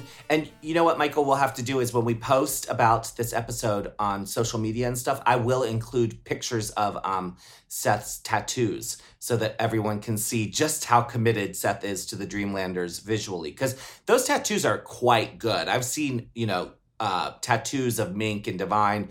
I mean, I've seen people show them to Mink that aren't as wonderful as Seth's are. He has really good tattoos. No, and they are so extensive. Like, I mean, he really is a mural in some ways of this love of Dreamland. Yeah, for sure. Well, I'm so glad we got to talk to Seth. I love Seth in Seth's journey with me because it's just been so flattering, and he's been such a wonderful addition to Peaches Christ Productions. He's such a talented, sweet, true fan of all of this stuff. And so it means a lot that we were able to have Seth on the show. And our next and final guest today, we could not do a Desperate Living episode without speaking to another obsessed John Waters fan, someone I've known for over 2 decades, someone I met when I first moved to San Francisco, who really is the premier drag king of the Bay Area and has single-handedly, organized a drag king pageant for over 20 years and is really been a champion of drag king performers. And, when Desperate Living came out, as John has talked about, it was protested by lesbians. And, it was not a movie that the feminist community embraced. And then years later, it's actually, its biggest fans, John has said, tend to be lesbians. So it's this interesting, journey with the film. Now, our next guest doesn't identify as a lesbian. Our next guest is none other than the fantastic drag king performer. I love them to death. Let's bring on the fabulous Fudgy Frottage. Yay!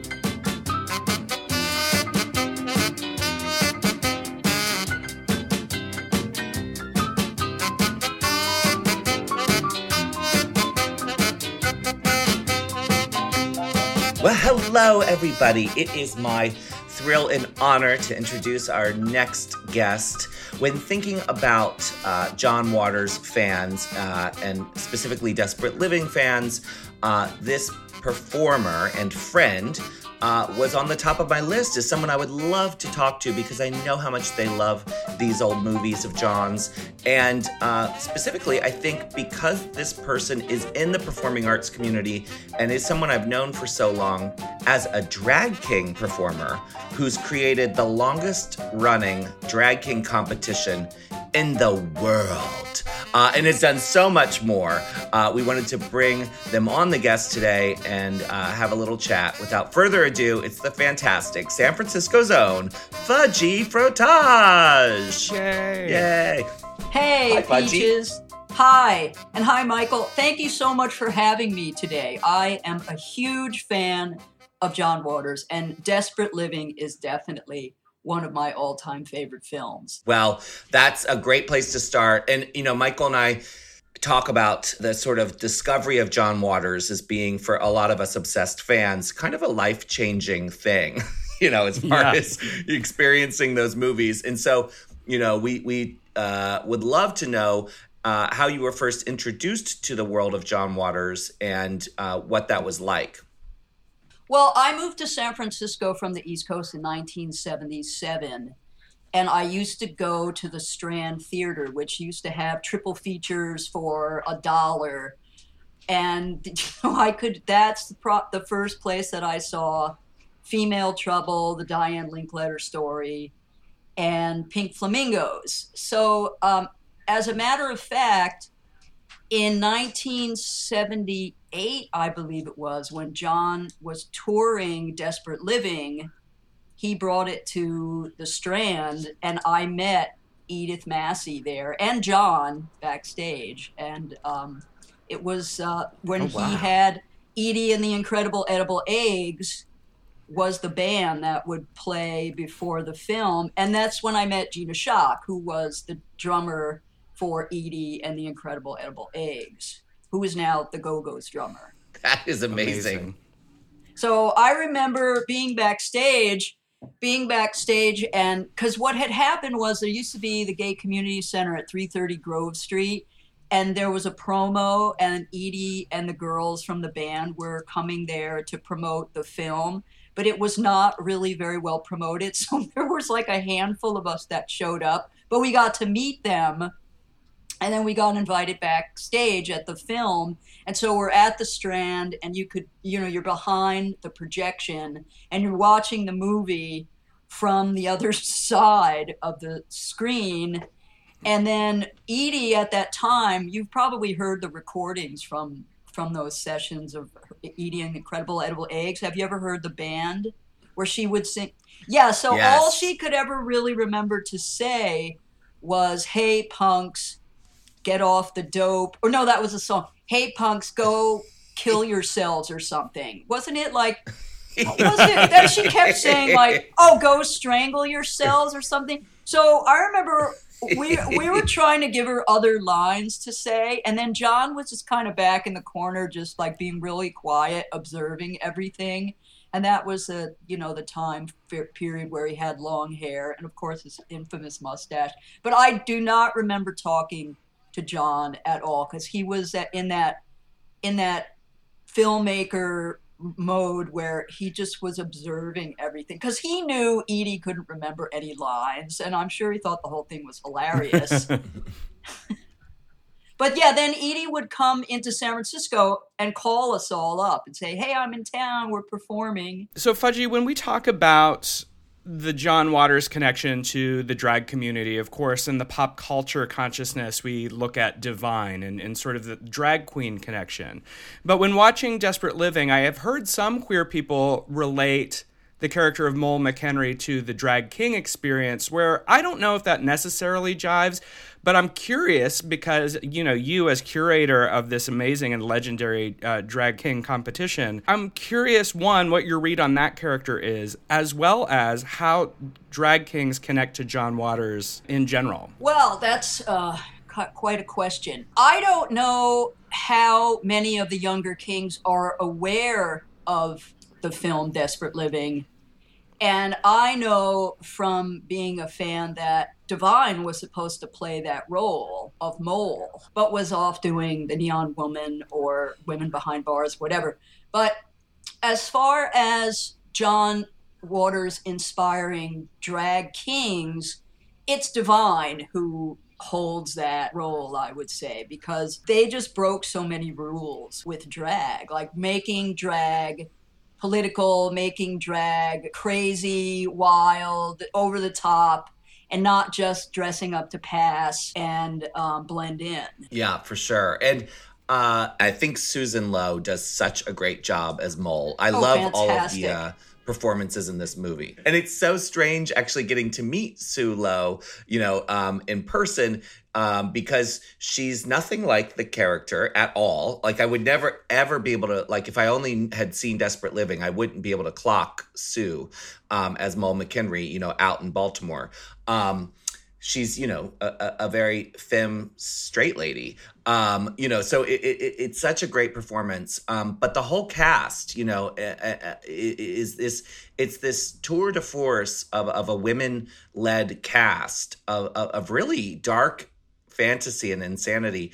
And in many ways, I think, while Divine would have been amazing, no doubt, it was an interesting departure to get to see a Waters film without Divine, because before this we hadn't seen that. So do you remember when you watched Desperate Living? Well, you had that amazing first experience, but over the years, do you remember or have any favorite scenes, favorite moments, things that stick out to you? Well, of course, there's Mink Stoll's performances, which are completely over the top, as Peggy Gravel, where she starts out, she's screaming, the children are having sex, they're trying to kill me. Her performance in this film is incredible, as is pretty much everyone's when you look back at it. Now, to think like the wrestling scene with that crazy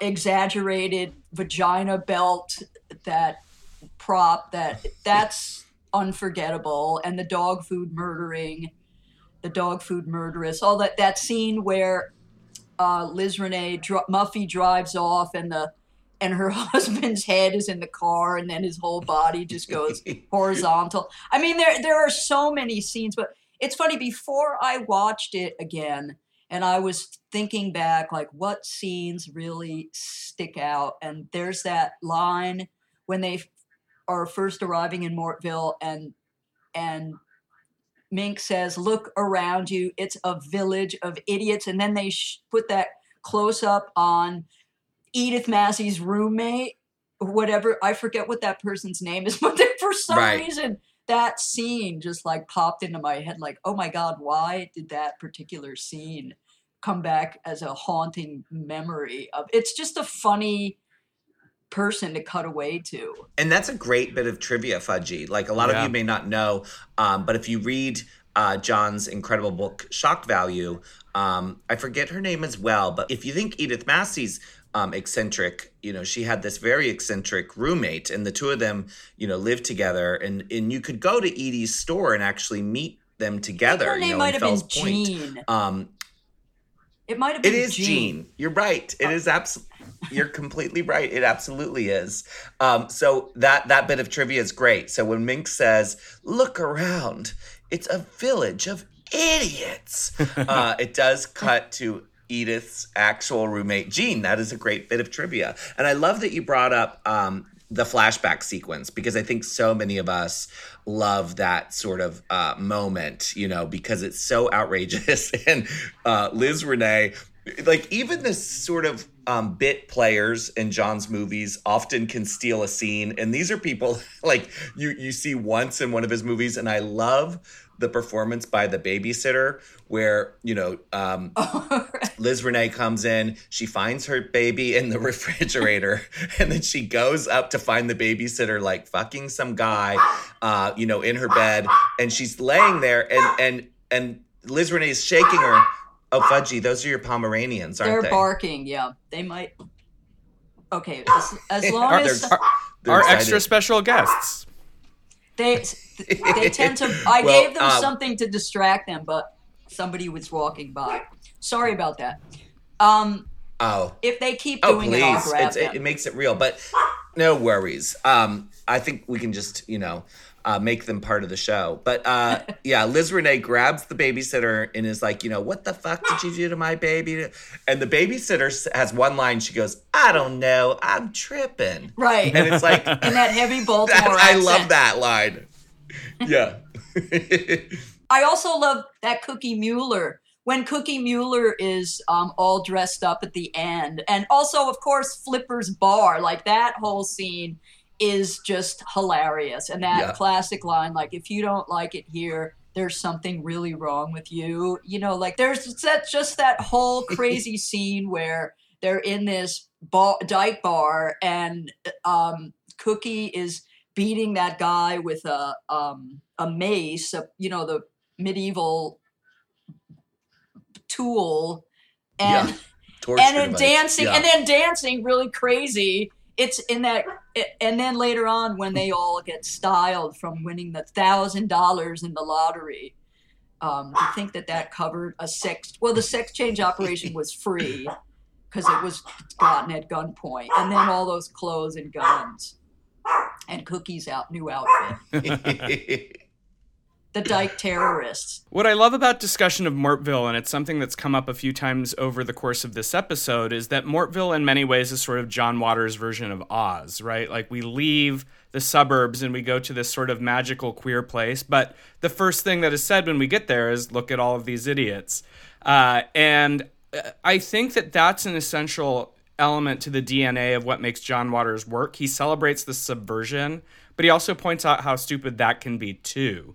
And I think that maybe, would you say a lot of the draw is that nothing is sacred to John Waters? Is that one of the things that pulls you to his work? Oh, certainly. I mean, that's that old 60s and 70s mentality that you just would be blatantly disrespectful to everything, because back then being gay was just like almost the bottom rung of the ladder. So if you didn't have a good sense of humor and you couldn't make fun of the establishment, then you were just being completely squashed by it. Yeah, I think that is a really good point, that John's films were made for a particular audience in mind.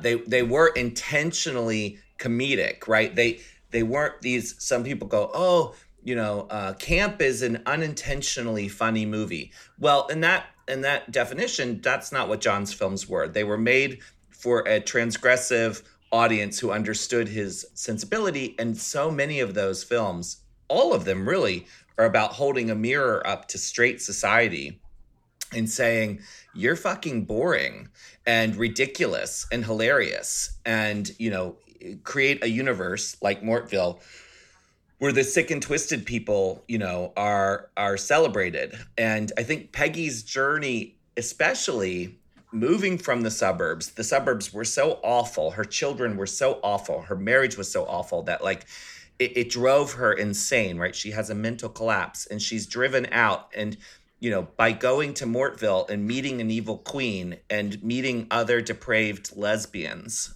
she was able to like find herself, you know, and join the dark side, which I think a lot of us John Waters fans can relate to.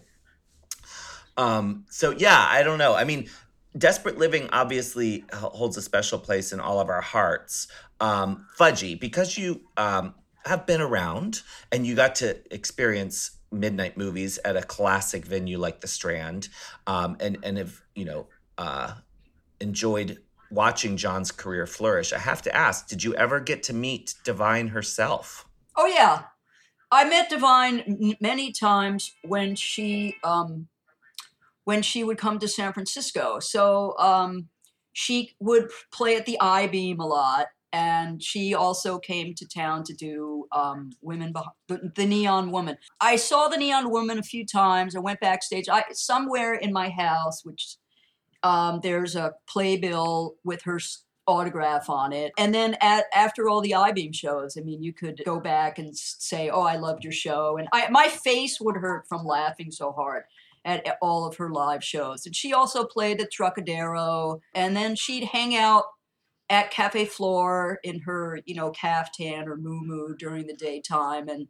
I know she used to frequent one of the bath houses, probably Rich Street, but you know, I wasn't allowed to go into the baths, but my friends would tell me, oh, Divine was at Rich Street last night. Because they lived here before So I moved great. here and performed with the Cockettes. It was always great meeting Divine. I mean, never had too long of a conversation except for like, you know, idol worship kind of thing.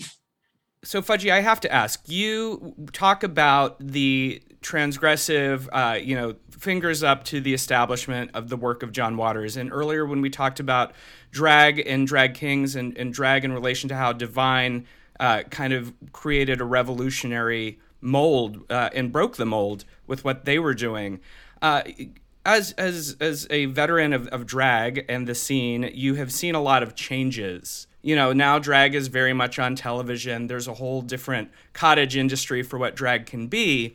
And I think sometimes people sort of forget these places that it came from. And I'm just wondering what you think this future generation who's maybe missing out on the lessons of John Waters and Divine, what can they learn from these movies? These movies that we have been told maybe don't have moral lessons, but maybe have queer lessons. Well, you know, they always say, know your history or know your herstory. And when people don't know what created an occupation, because now drag is like a lucrative occupation. If you don't know what the history of drag is, then you're not really properly representing drag. Because for one thing, you see like sometimes people will use the same name as someone. It's like, how could you use a name like Busta Hyman when that was like, you know, a drag king that was performing years and years ago? Like, people have to know what has been done in order to evolve from it and not just like go full circle and start doing that and thinking that it's original. That is such a good point. And especially in the era of Google and the internet, there really is no excuse for not, you know, to all you young or who new drag performers out there, when deciding what your drag name is, do a quick Google search. You know, just find out, does someone already perform with that name? Is there someone significant historically who performed with that name in the past? But you're right. Yeah, that's like the bare minimum you can do. More than that, you can learn about what drag was like before Drag Race, because I think Drag Race is fun and entertaining as it is. It's sort of presented to a whole new generation of people this notion that this is drag. Well, it is a part of drag, but it's only one snapshot of drag. It's one version of drag, and there's this whole bigger world with history. I love that you say that. I think it's so true. So speaking of Busta Hyman, as the drag king expert around, I mean, you really are around the world. You're the drag king expert. What is the best drag king name you've ever heard? Oh God, the best. I Yeah. mean, I can't just pinpoint one name. You know, I do like there's someone currently performing under the name Rex Uranus. I love that name. Rex Uranus. Yeah. So, I mean, there's lots I of love great it, too. names. You know, there's Moby Dick, who's an old friend and drag king expert. But you know, Legend. Legend. Like for the newer names, you know, like I love when someone has a name that makes me laugh because like right then I'm on their side. Like, oh, I like this person already just because I like their name. Yeah. Well, and that's what I was going to ask. Does a good name, is it born out of comedy or a pun, or is it how the person embodies the character for you? For myself, I came up with my name, Fudgy Frottage, before I started performing as drag king. But prior to that, I was performing under different. I did a queen character called Rusty Scrotum. And then I used to play in bands under the name Lou Reed. And for me, when I had the name Fudgy Frottage, then I could move forward with my character. But I think other people just start performing and then they figure out their name later on. And I think that's like a really great full circle moment for us because, let's face it, Fudgy Frottage is one of the most vile and explicit drag names out there. It's amazing.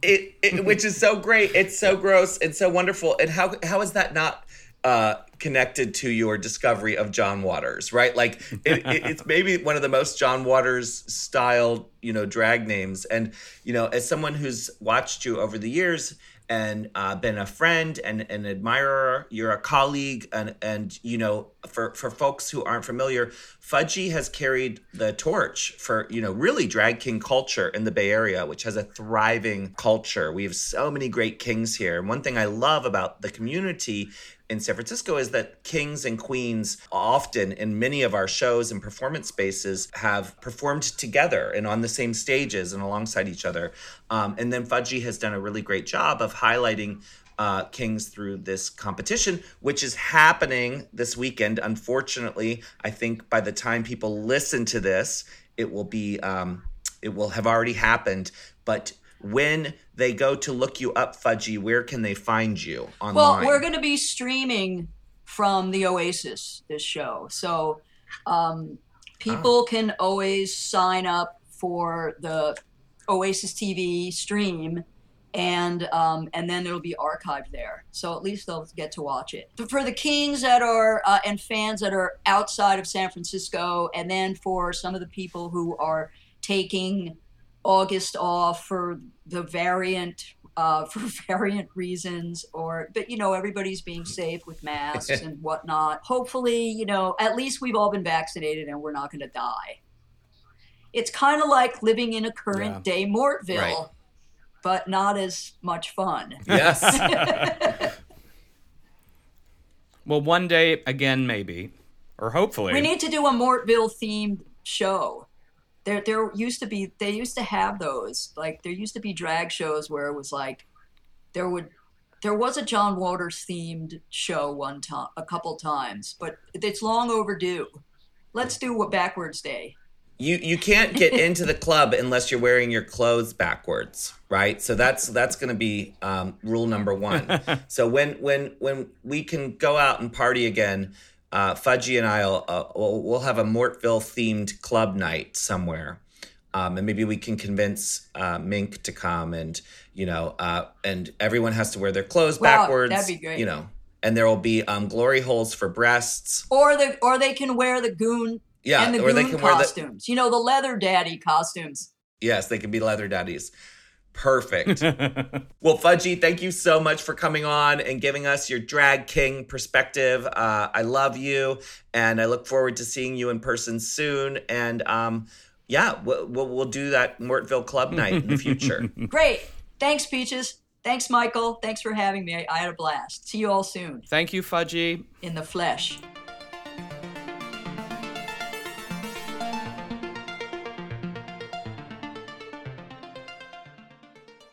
And that was our interview with the fabulous Fudgy Fertaj. You know, Peaches, I really just loved what Fudgy was saying about the Drag King connection to this film, because when we were talking, it did occur to me that a lot of times when you see John Waters' work celebrated, it's often from a drag queen perspective.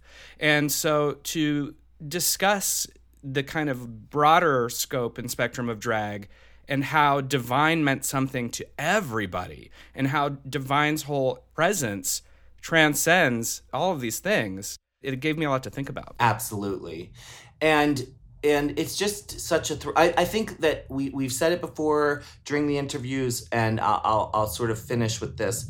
It's hard for me to put into words how important John is to cult cinema, and specifically to, like, me personally, to this show.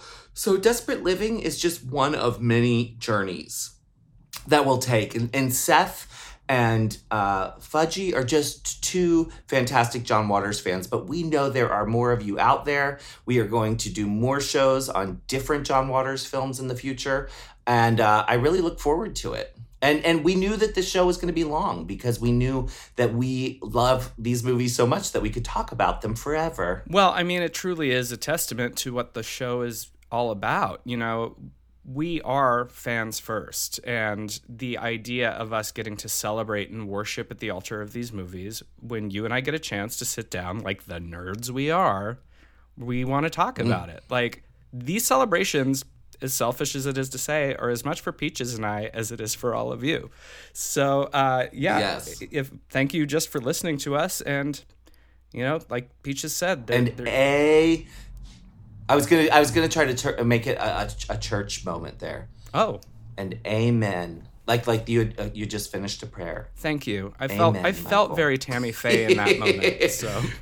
Yes, and for all of you parishioners out there who are tuning in week after week, we want to thank you. You are all children of the Podcore now.